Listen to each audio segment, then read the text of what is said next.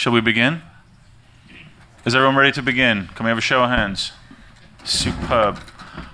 Hello, thank you. My name is Benji Rogers, and I've been asked by Brian to moderate this panel. It's the first time I've ever moderated a panel. My first ever time exhibiting what I do for a living now was at this same conference 3-4 years ago, so we've come full circle, I suppose. We have a fantastic panel, and we're going to talk about fans funding experiences. And we would like to take your questions as and when you have them.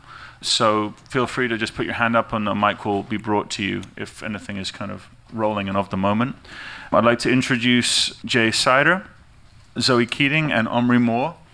And Jay, tell us about yourself and what you do. Cool, thanks. Hi, my name is Jay Sider. I'm the CEO and founder of Bandpage. We have two goals in life. That is to help musicians reach your fans more effectively and make you more money. How we do that, we have now over 500,000 bands that use Bandpage, everyone from Rihanna and 50 Cent down to bands that are just getting started out around the world. And what they do is they set up their Bandpage profile, their music, shows, photos, videos, and we then send that information out to places like your website, to Facebook, to Pandora, to Twitter. So anytime you add a new show date, it automatically adds across the internet. Anytime you add a new photo, it adds to your photo gallery under your website tab, to Facebook and many other places. A new thing that we added, new feature that we added to the profile is called Experiences, and that's basically what we're going to talk about today, which helps musicians find new revenue alongside album releases and shows, as well as kind of in between that time. Cool. Hey guys, my name is Omri Moore, and I'm the founder and CEO of Zebra, and we have a subscription platform for supporting artists. Our goal is to create sustainable creative careers, and we believe it's through patrons and people who love the arts and want to see it created more often. Yeah, that's about it. My name is Zoe Keating, and I'm a cellist and a performer and composer. And I've been doing fine as a musician for a number of years, and recently I've been trying to think of some ways that I could kind of include fans or avid listeners a little more into my world. And I recently did two little toe dip experiments. One was to crowdfund a concert in London with the idea that I might start doing all of my tours that way. And that went really well. So my concert's happening next month in London. I think there's only 2 tickets left, so if you want to go. And then the other one was I've just started releasing all of my music as I'm creating it before it's finished. So I'm sort of in the mode of experimenting with fan experience and trying to figure out how I can incorporate those things into my world without selling out. Great. So no selling out allowed. Can I just have a quick show of hands? Who here are musicians? Managers? Labels? Techie people? Excellent. Okay, good. So first question, and I think I'm going to ask it to all three of you, and then jump in as you see fit. Do we think that fans want to fund experiences? Could we say, for example, that fans want to have these experiences, want to get closer, want engagement? Do they actively want to fund them? That would be my question. Well, I would say it depends. Some people definitely want to. Other people just want to experience it. So both, but not always in the same person. So relative to the size of your fan base, would you say that because I know that you're very into analytics and you've really kind of done a lot of research into this, would you say that there's a majority would be interested in funding stuff for you? Have you not approached that kind of cusp with them? I would say a majority are not interested in funding, just like I'm probably not interested in funding everything.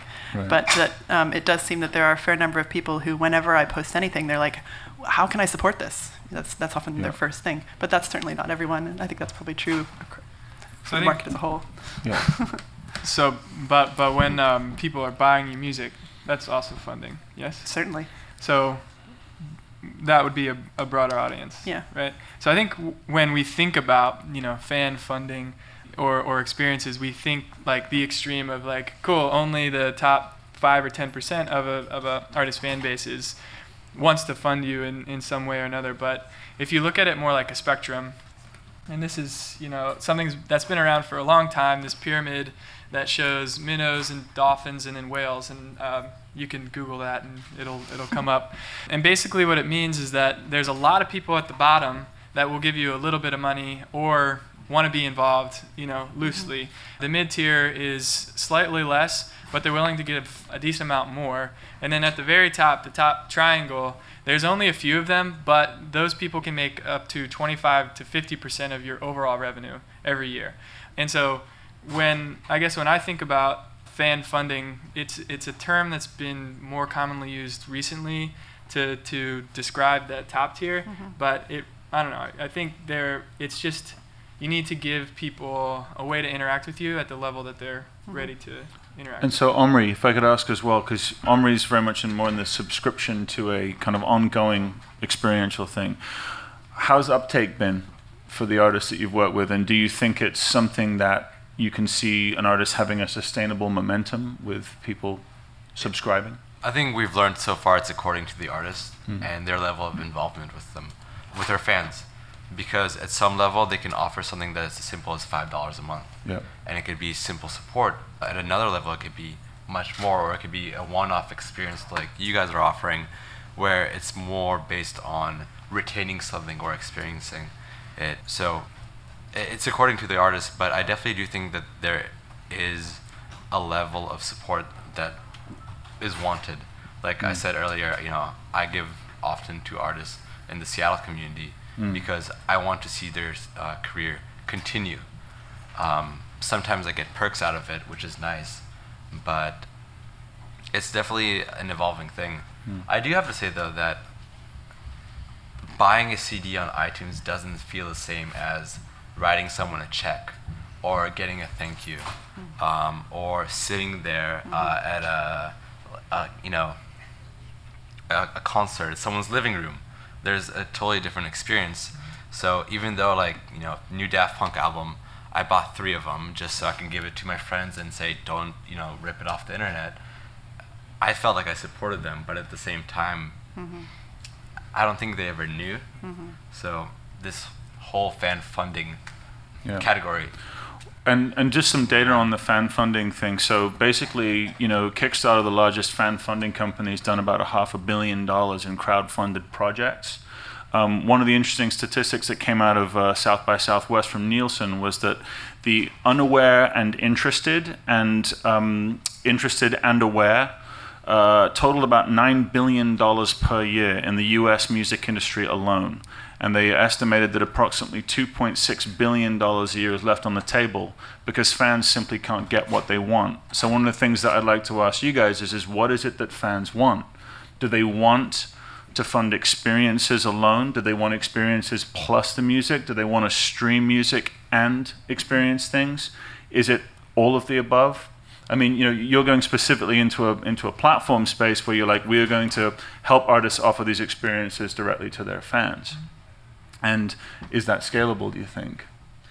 Yeah, so we just opened up experiences on our platform to 50 bands over the last couple weeks, and they've made tens of thousands of dollars already in that. And I think that's just showing how badly fans want these types of moments with their fans, or excuse me, how much the fans want it with the bands or the musicians.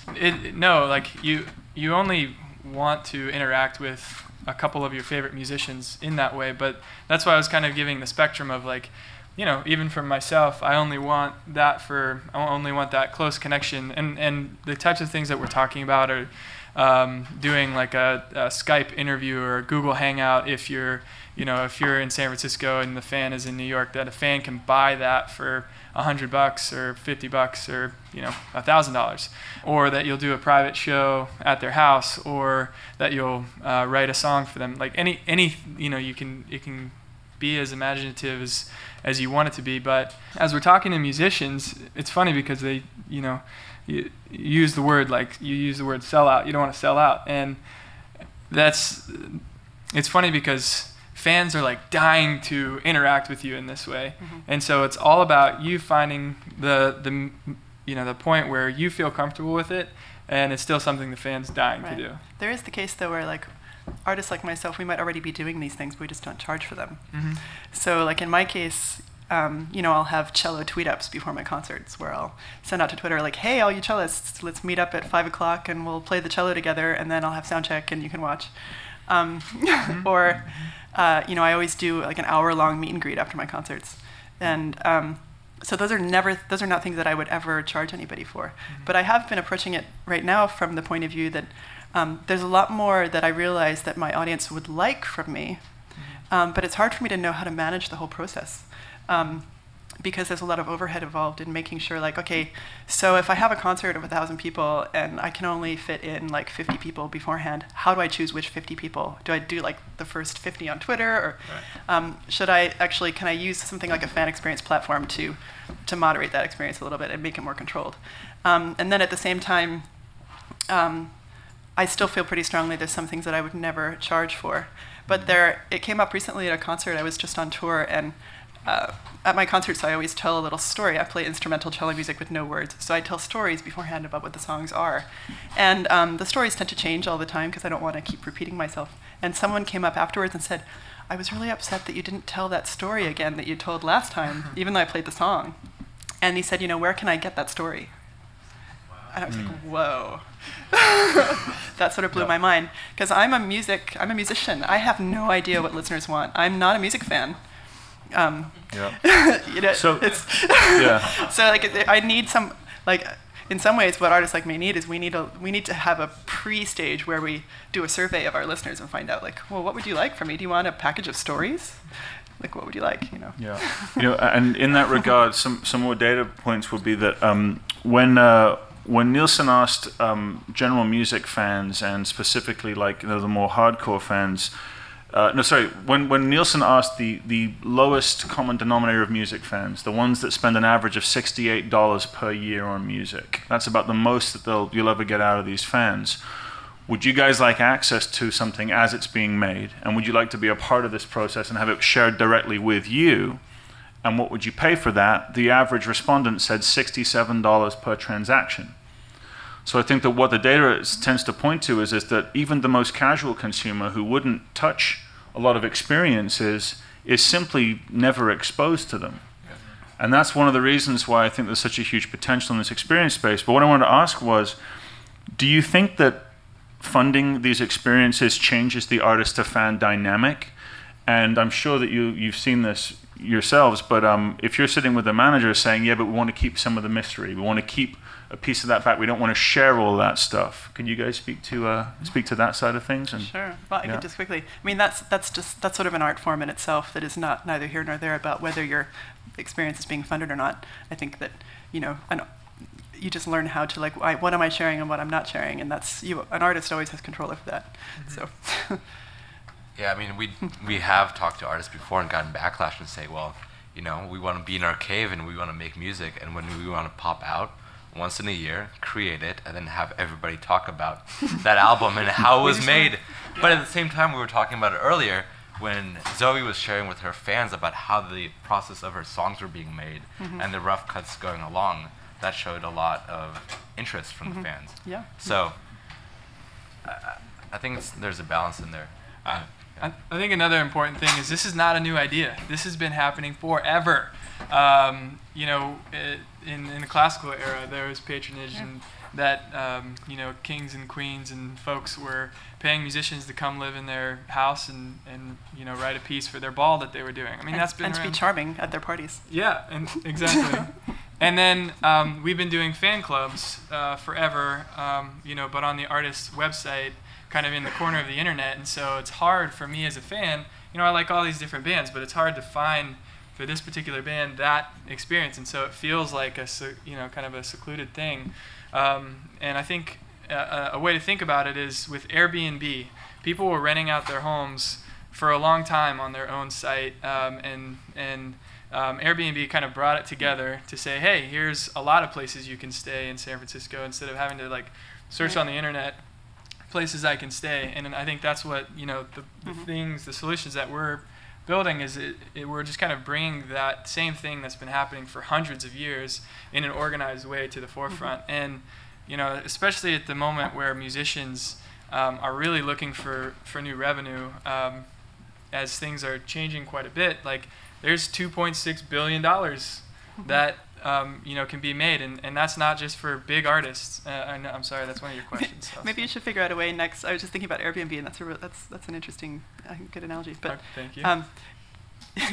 The next thing is to put that up with fan experiences, so that then people will be paying the artist to come stay in their house. Yeah, on right, tour? right. And Or then is to it like leave. a whole new way to like do a tour? Yeah, right. So the fan pays to put you Yeah. up all along your tour. It's great. They get But to give you an example, I mean, it's a lot of, Product there's idea. a saying in the music industry which is that, never meet the artist, because sometimes that can really change the dynamic, which is the reason I brought that up. Certain times you'll meet your absolute hero in a restaurant or something, and they Yeah. will just be an absolute. Yep, we did this. I mean, I toured with Amanda Palmer for a while there, and we always stayed in fans' houses. And she had, an administrative person who arranged all these things. They were really hard to arrange. And sometimes it was, a little awkward to come out of the shower and they're all like looking at you. But but that's sort of an extreme Yeah. level of Yeah, right. fan engagement there. So we touched upon briefly about, do fans know what they want, or do you look to guide them?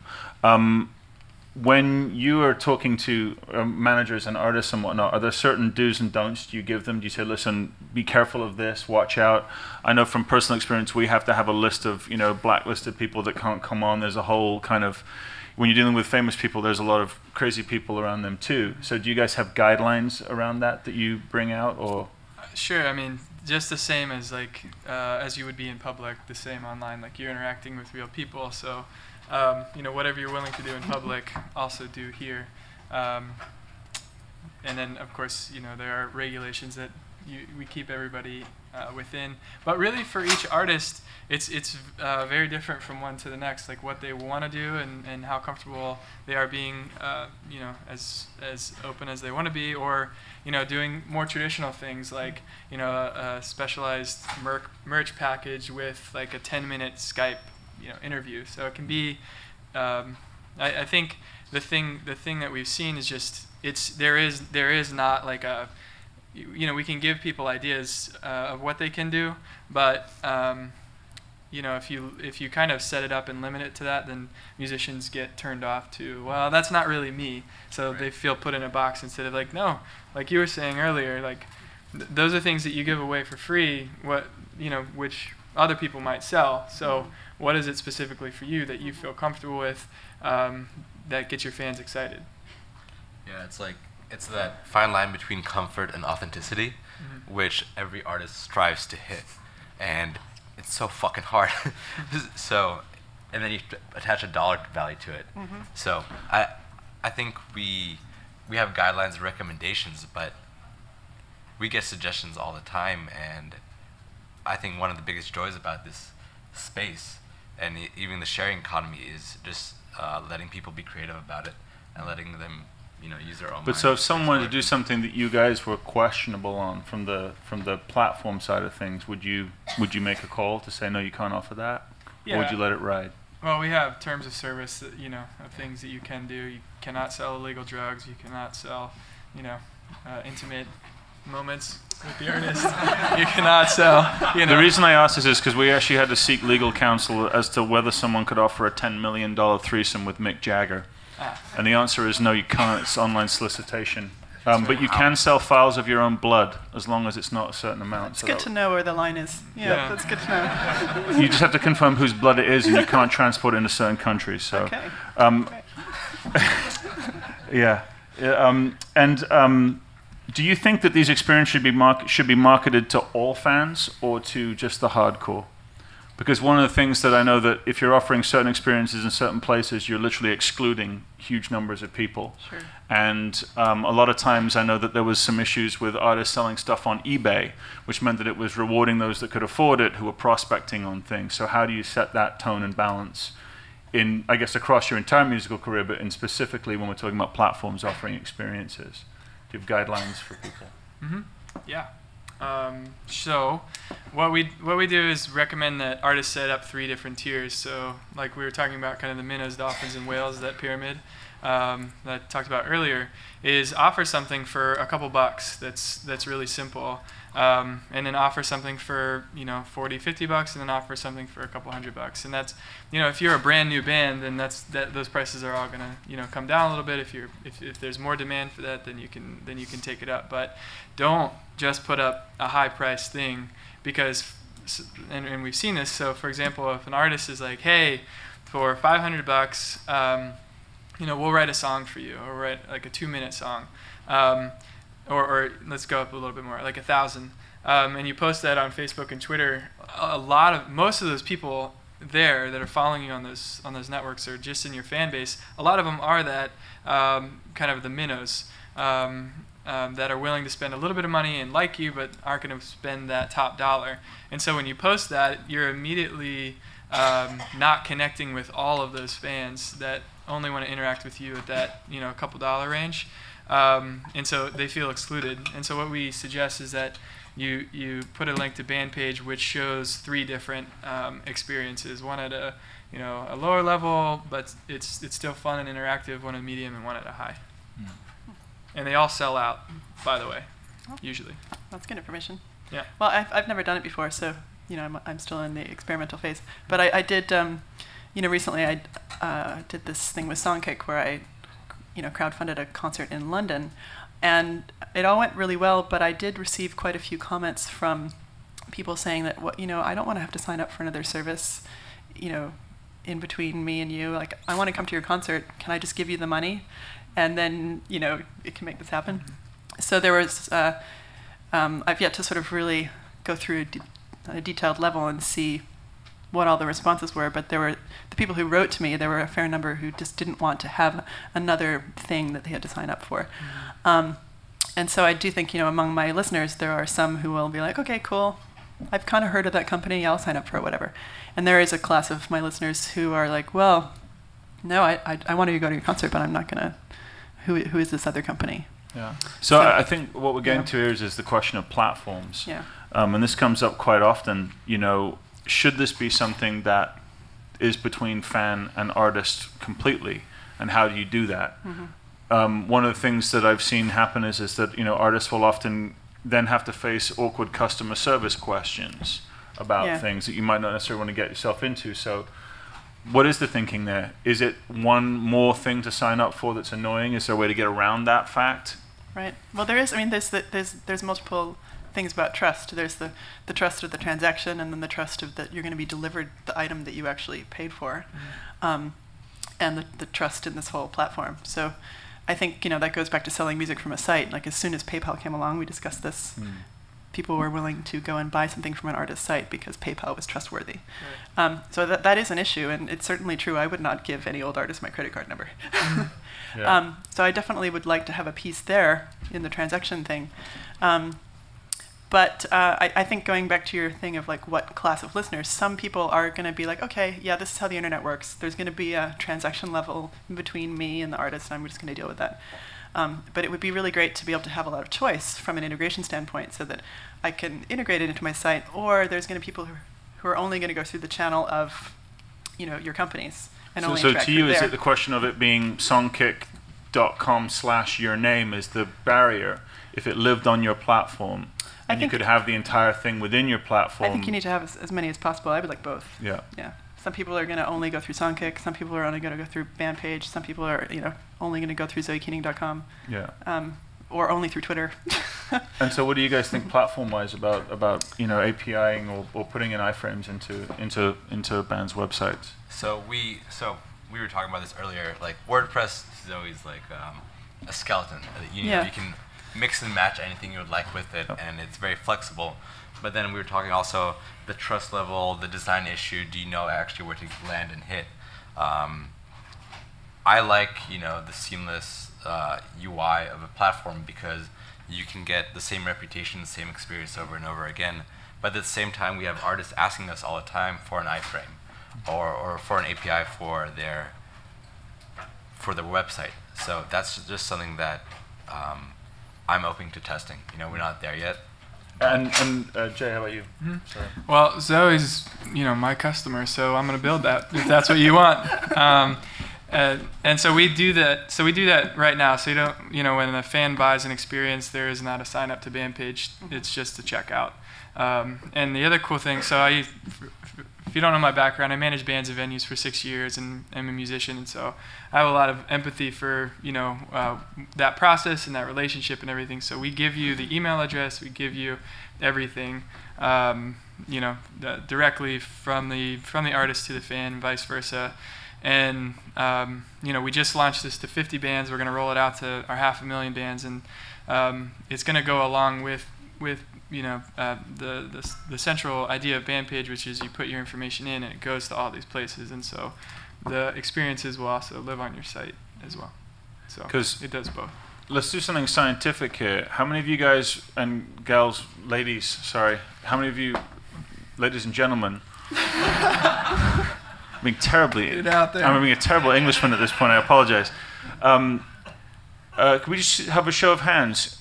Who would rather have this type of thing on an artist website versus a platform? Artist website, platform. Burning Man site was awful. No, it was awful. Sure. Good to know. Okay. How many just aren't interested at all? Oh, so. Great, we there got we it. go. Right. So we're covering everything. We have a future. There you go. Yeah. One of the things that I'd like to think about in terms of if the artists, I mean, there are platforms like Ignition Deck, which will put in basically a turnkey crowdfunding solution into a WordPress site. That's literally their thing. It's $75. It's run off PayPal. And I've seen people run this type of thing before.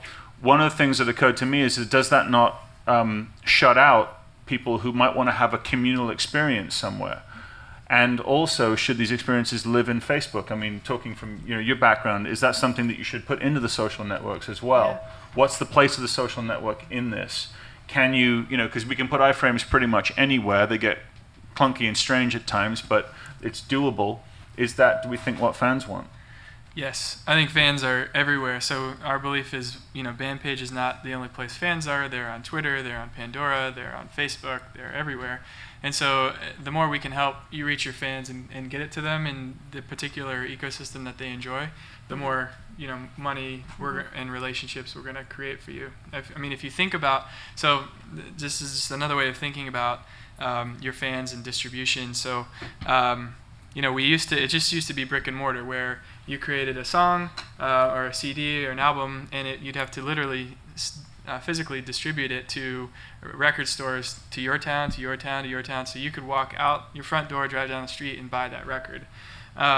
Today, that's gone. People aren't buying songs or tickets in the physical world as nearly as much, like going to a box office and buying a ticket. It's all online.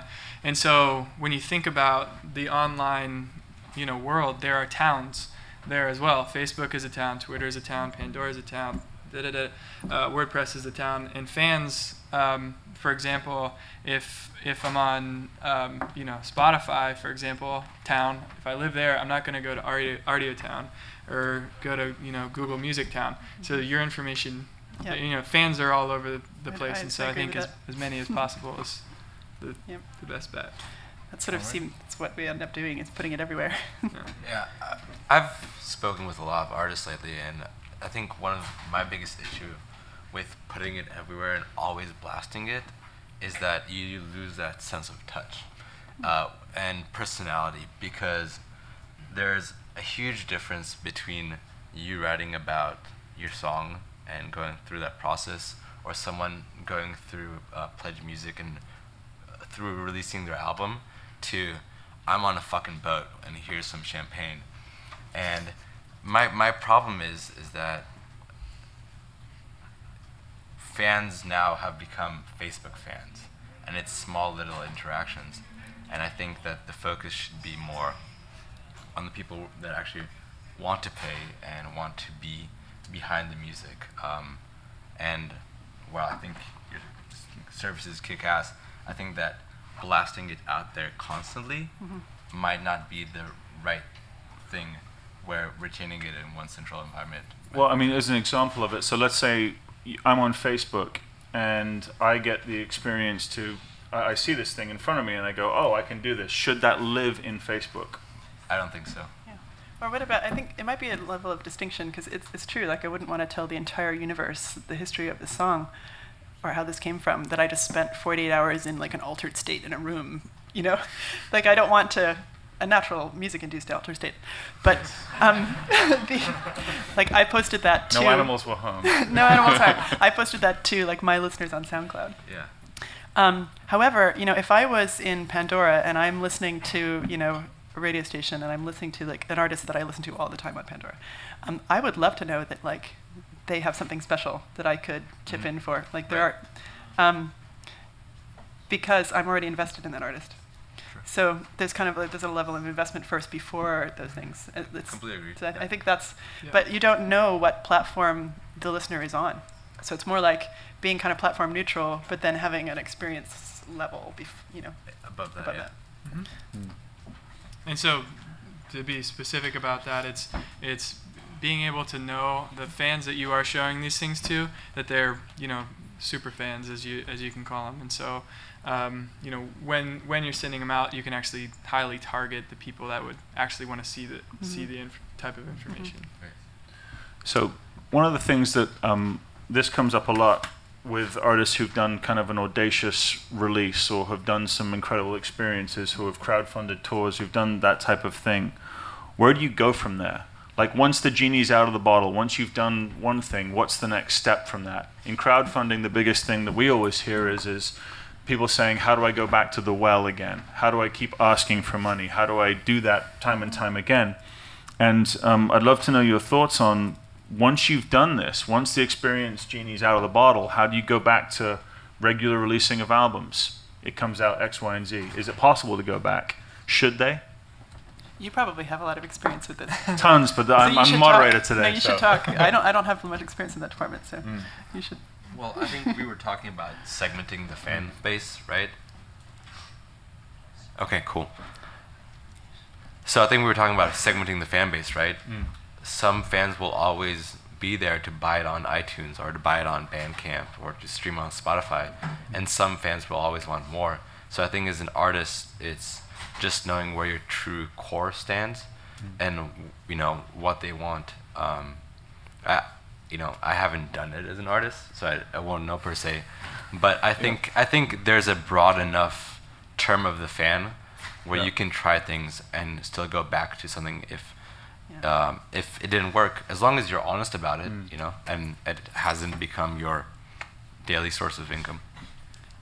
So I'd say, it's funny because I understand that perspective where you feel that way as an artist, and me as a musician as well. Like, you feel like you're asking for help, but actually on the other side, your fans are like dying to do this stuff with you, and you know that, right? And they're and cool. If you did one particular experience with them, then great.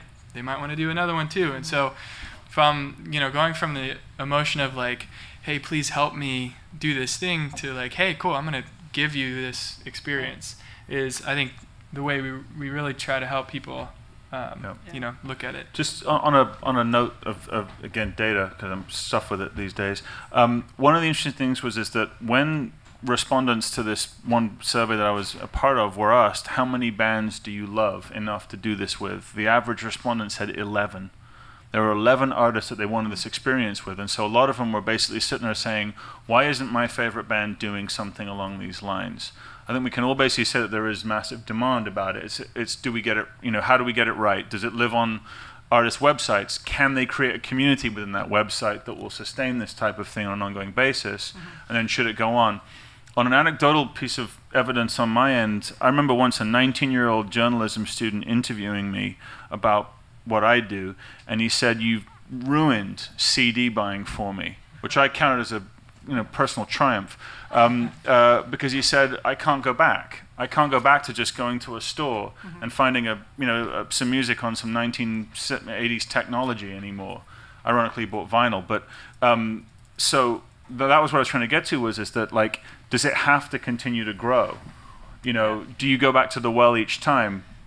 I was going to say something. I was just thinking Please. about in regards to your question, which is that I don't. Again, I think that it's an art form on the artist's part that you can go back and forth, because I've always been a very accessible artist.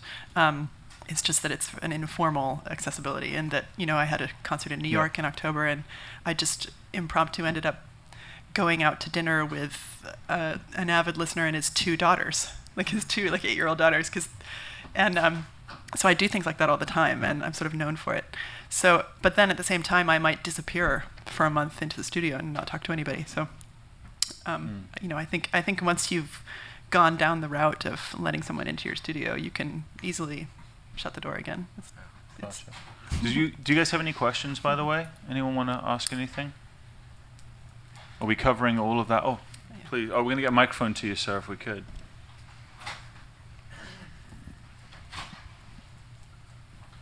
Regarding having the crowdfunding on site or on a platform, are there any numbers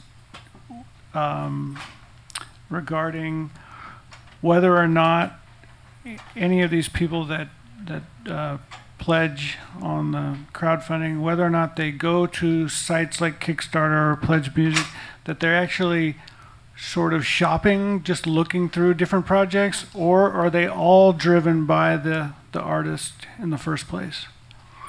Yeah, I mean, you know, I know, for example, if you're featured on the homepage of any of these sites, if you're in the newsletter, there is a community who just do this. This is what they want to do. I'm friends with Yancey from Kickstarter, and he was saying that there's a bunch of people who just put $1 into a project every day or every week or whatever it is, you know. And that's one of the reasons that I think that, you know, I've seen an artist not want to pay the commission for a crowdfunding site because they wanted to use an Ignition deck type thing and do it themselves. So they'll have a successful crowdfunding experience, but it won't grow beyond it. I think, you know, data-wise, if you've got hundreds of thousands of people in one place, all of whom can one-click buy, it's the iTunes mentality, would be what I would say. You know, would you withhold your music from iTunes because they keep your data? Doesn't really make sense. Or because they, iTunes charges 30%. I mean, it's a very, very expensive place to be, and yet we all, as artists, wanted to be there. So, you know, if you do a crowdfunding campaign on your own website, I'm not just, you know, how would it grow? How would more people discover it? You know, one of the things that I think would be interesting to see, particularly with the experience thing that you guys are working on, is that does it cross-pollinate to other music fans? You know, let's just take Nielsen at their word and say that people want this experience with 11 fans, with 11 different artists. If you're not in that ecosystem, you're just not there. And so I think that would be, you know, and that's about sharing technology and discovery. So that would be the question. Have you got any? Yeah, so I think, so to answer your question specifically, I think for musicians, I need to go directly to the one that I'm going to buy. I think a platform can help to like introduce you to other stuff, but it's kind of like if I go to Etsy, right? Etsy is made up of a bunch of people that, you know, make crafts, whether that's bracelets or pillows or, you know, tables and chairs and stuff. I can go to Etsy and search for wooden chair, you know, and get a bunch of really cool things that I can buy. But if I go to, you know, a platform and type in, you know, a particular genre, then there's going to come up, you know, tons of different musicians are going to come up, and I have to listen through each one and see if I really want to do that particular experience with them. So there's a much higher chance of me transacting if you're the musician and you share out a link and I click on it because I'm already a fan of you to buy it, versus you know, me as a fan just coming to the site and like browsing and finding something. Sure. Repeat pledgers, right? That would be an indication that Yep. people are sort of going through the campaign. Well, what was the percentage of Kickstarter of the? I mean, I don't know Kickstarter's exact percentage, Okay. but, you know, I can speak to ours is that, you know, we see about 15% on more than one campaign, about 4% on more than 3 campaigns across platforms. But what we've also seen is that amongst a certain segment of the fan, like in certain genres, it'll be 30% conversion to more than one campaign, and, you know, 15% to more than 3. And we were really surprised by that. I've met personally pledgers who pledged on, you know, 40, 50 campaigns at this point. They want that experience. And you know, and the ironic thing is that you'll start a platform or a concept for a company to do one thing, and the fans will drive it in a different direction. You know, the biggest complaint we got from pledgers was, we want more artists. You haven't got enough to recommend to us. You know, we have a recommendation engine. It sends you to other artists, but they want more than that. So I mean, that's my experience. You're saying but- that's like 15% Yeah. of the user base. Yeah. So there's your number. But per genre, that was related to demographic of that. Yeah, so essentially there was, you know, we don't have enough classical projects to really make that make sense. Jazz, we have a lot. You know, we do campaigns for people who aren't even living anymore, and those do really well too. So it's a really odd, it's a mix. But again, you know, if you can create an experience out of the making of a box set for someone who's no longer in the world, it just shows people want that. They're desperate for it, you know. So I think that, you know, you're right on the money with what you're doing. I think the question is that how does it scale? How do you you know, can massive artists and these smaller artists do this in the same place, and is it relevant? So I'll answer that question. So, you know, we have everyone from, you know, Dead Prez and George Clinton doing experiences for anywhere from $100 to $1,000 that have sold out. But then we've had, you know, up and coming bands that they did along their tour. They did it's $30 to meet us backstage, and we'll play you 2 songs before the show for 10 people at every show. And they paid for their van for the entire tour by doing that. And so it's funny because I think, yeah, for the, you know, when you think about doing stuff like this, you think, oh, that's like, you know, the mid-tier to upper-tier artists. But, you know, the long tail of artists haven't ever had an easy way to just put something up and create, you know, put it for sale. But, like, you know, I have a couple friends around here that are musicians, that I would love to you know, write a song with them, or have them write a song for, you know, somebody, or and for them, you know, like 50, 100, couple $100 to be able to do that is a big deal. Like this particular band, every night I think they made between $500 and $700, and every night they made $300 extra off of doing that. And so, you know, that's a big opportunity for up and coming bands as well as mid-tier and large. Do you guys have any more questions? Because I can keep asking them if you like. Okay. Question for you, Zoe. Do you think you would feel comfortable asking your fan base to subscribe on an ongoing basis? When I've thought about that in the past, and the thing that's come up is that I'm not very regular. In that, you know, You heard it here. I don't like continually release music. You know, I'm a mother, so I'll go through periods of time where I'm not working on music and I'm just touring, or like right now I'm in the studio and I'm putting out music. So I think my concern would be like if I do a subscription that I couldn't, like, I'd have to artificially stagger out the things, which would be unnatural for me, and anything that's unnatural is a bad idea. How much? And if it could bring in X amount of revenue for you, would that be worth it? And if so, how much? I don't know. I don't know if I need the money. Okay. I don't know if the money is worth enough for me to change the fact that I do it now for free. Because this is one of the things that we just saw recently with Daytrotter, for example. Daytrotter rolled out a really cool, you know, a way of subscribing to Daytrotter for X amount, and then they also added a function where you could add money in afterwards. Yeah. So you're subscribing to Daytrotter, but you can tip the artist, and there's lots of tip jar type sites out there. One thing I was going to say is that this is me personally, and why I have resisted sort of crowdfunding kind of things, which is that I've been very intent on creating the experience between me and my listeners on my own terms, which is one of the reasons why I don't work with a record label and I am kind of independent. And so I've resisted crowdfunding because then the English person in me, having spent my childhood in England, I think this is where this comes from, I will feel obligated to every single one of them on a deeper level than I am now for things for some other reasons that it's hard to describe. And that will make it so that it might change how I would operate. And so because of my sense of obligation. Yeah. And so we're thinking about that. So you know, I remember when the U2 fan club rose up in revolt against U2, saying that their fan club was basically a shit experience. And there was a group letter saying, we pay you guys money for this, and nothing comes. And as you said before, the band wasn't doing anything, or they were, you know, investing in things or surfing or whatever it was. So how do you think that services like yours could fit into or replace the fan clubs that exist? I mean, so experiences are whenever the artist wants to do it, and whenever they're ready, and you can set one up in a couple minutes and then have it live and take them down. It's full control. So if you're a fan club member, mhm. would you feel like I paid to be in the fan club, you're offering an extra experience, do I get a deal on it, or wouldn't you feel, you know what I mean? This comes up a lot for us, is why I'm Okay. bringing it up, yeah. Well, what do they say? Well, the answer is we opt them into a portion of what we do automatically for free. So we will take a huge file of the fan list people, and they're automatically opted into the campaign for free, and then they can choose the items that they buy on top of that.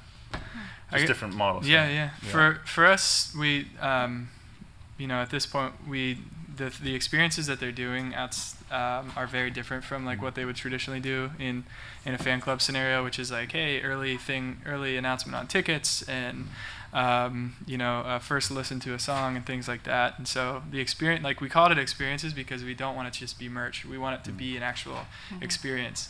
And so, they're And differences. so do you have for a fan us. club? I do not. No. No. And how about you, Omri? Because you're obviously putting in a subscription level. Yeah. I mean, I think for us, the thing is that it's not just about merch, it's about experiences. But on top of that, and, not being consistent per se, it's it's the ongoing journey. And I think it's you riding along, and we talk to artists and encourage them to drop a note once a month. And it's not just a tweet, it's not just a Facebook post, it's something more meaningful. It's the experience of We hammer us every 5 days. Yeah. But it's about showcasing who the individual is behind the music. Because when we were talking about it upstairs, I love a musician.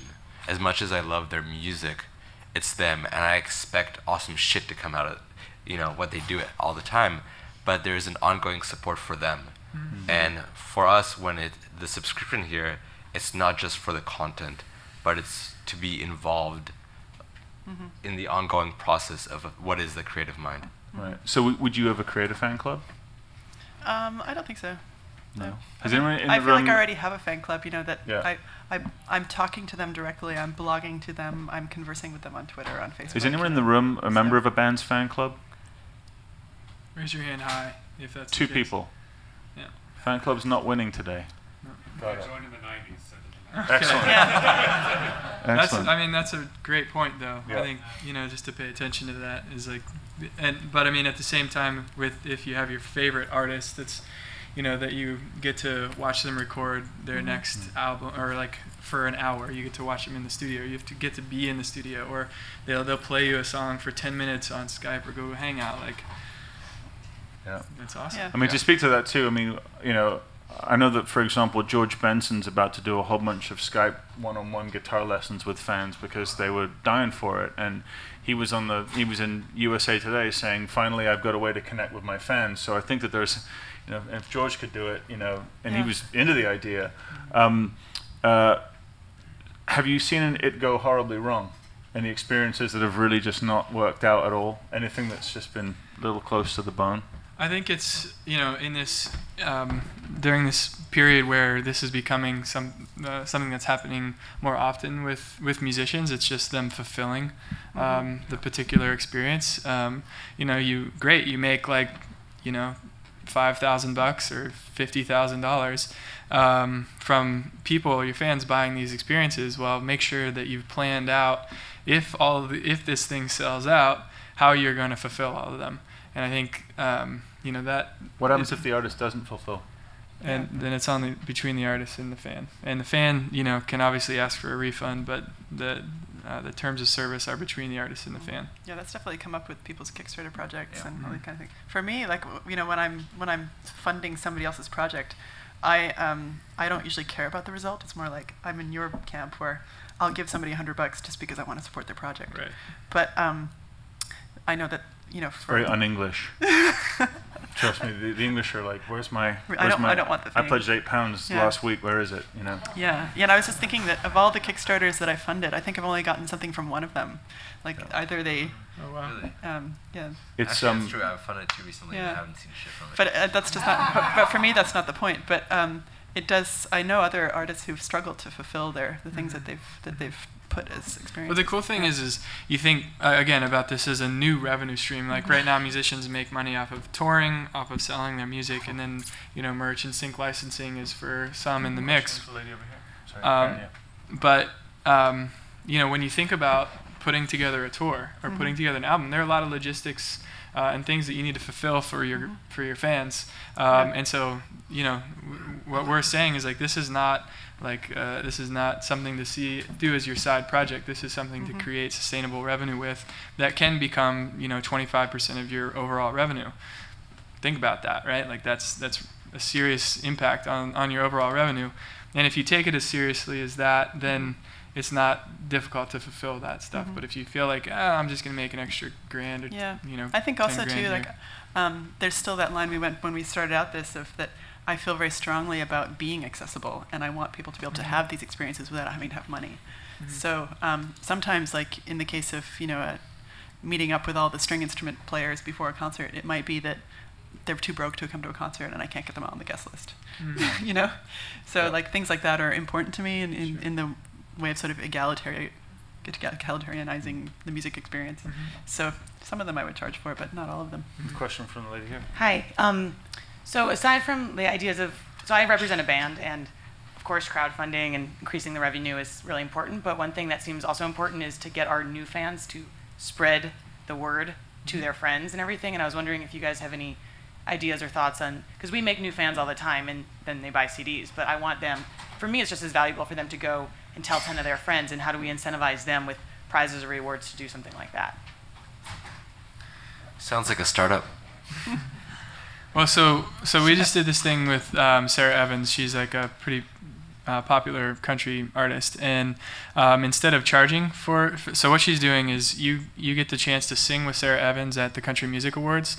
But what you have to do is submit a video of you singing her song, and it's a free submission. And so like I said, we really suggest that bands have cover every level, the minnows, dolphins, and whales. And so for the minnows, this is for everybody. So she's getting thousands of fans to put videos into the system, as well as their email address. And then what are they doing with that video? They're posting on Facebook to be like, hey, I just created this video for this competition of this thing that I might be able to win. And the word spreads. So I think you're right. Yeah, you need to give something for people that are just there at the beginning, as well as the ones that want to spend a bunch of money. But at the same time, something that we're doing is that you get once you subscribe to an artist, so you get a new fan, right? They get a thank you video right from the artist, and it's those small things that you just put like a social cue, like sharing on Facebook and Twitter, to say this was such an awesome experience. I think from the artist's perspective is you have to think, okay, I just acquired a new fan, I acquired a new individual. How do I make the first 30 seconds of their experience something meaningful? And it's small things like that. Our 30-second clip made the whole experience much more authentic and much more full. So it's more of giving them a reason to share and a reason to be proud of it and feel like they're a part of something. Yeah. Zoe? Oh, I was just thinking that one great addition to, I'm thinking about all the services that you guys have and other people are proposing, would be in addition to sort of having something like an experiences, would be that there would be another level for artists like me who are so overwhelmed that they would love to do this, but that we don't have the administrative wherewithal to be able to handle another thing. So there should be like another tier where you take a higher percentage in order to manage the whole thing. Do you want to do that? Yeah. All right. Let's talk. Yeah, I mean, I'll speak to that. We actually went a technology route on that, just for our thing, which I can talk about with you afterwards. But we actually built some syndicating technology, which means that everything that the artist does, the fans auto share for them. So as things roll out, it does it that way. But I think that you do speak to a point, which is something that we've always talked about, which is that fans need things, more reasons to get involved in things, not just more things to buy. And I think the experiences can provide a really important engine for that. Anyone got any more questions before two questions. Can we do one more? Is it a quick one? Medium? Go for it. Just say quick and then we'll keep going. I'm interested in, I know Benji, Pledge Music is a big charity element, and I'm just interested in what you guys think of how charity is going to like dovetail into the crowdfunding experience in the future.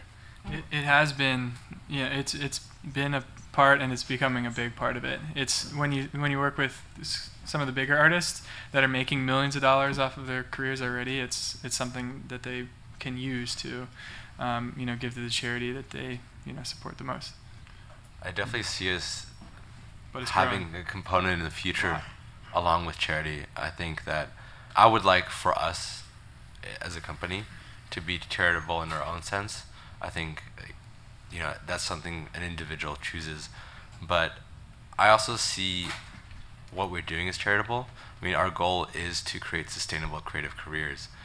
So my focus is first to realign this industry, and then once we have that going, help make more art. So Nothing to say, just we thumbs can talk up about that on the afterwards, idea. but yeah. One more question. Hi. Going back to your analogy on the 3 tiers, what are your thoughts on the other side of selling only one product at a mid-level and selling more of those items rather than having the fan have to choose? You're telling the fan, this is the best product that we're making, you want this one. Well, I think people just don't have that money. So if you're only so there are 3 tiers, right? The minnows, dolphins, and whales. And I mean the minnows, that can be just like a 99 cent. Here's like the song that we created. You can buy it for 99 cents. And then the mid tier can be like, get on Skype and I'll sing you this song for for $50 or $100, and then for $1,000 I'll come to your house and play it. And so you can kind of give them the tiers of that particular experience. Does that answer your question? Mm-hmm. That's mid-level, and it would take away the choice, and you would possibly sell more of those items. I think the research just shows that you're leaving a lot of people out, and we've seen like negative reactions happen when an artist, because even like a mid-level item can be excluding a large majority of people too. So if you're comparing it to focusing a consumer on one thing to buy versus giving them options, I think that's generally true, that you want to focus them in on one thing, but for the most part they'll be able to fit themselves into like one of those 3 categories. Ladies and gentlemen, we're going to have to wrap it up. Thank you very much, Omri, Jay, and Zoe. And thanks for having us.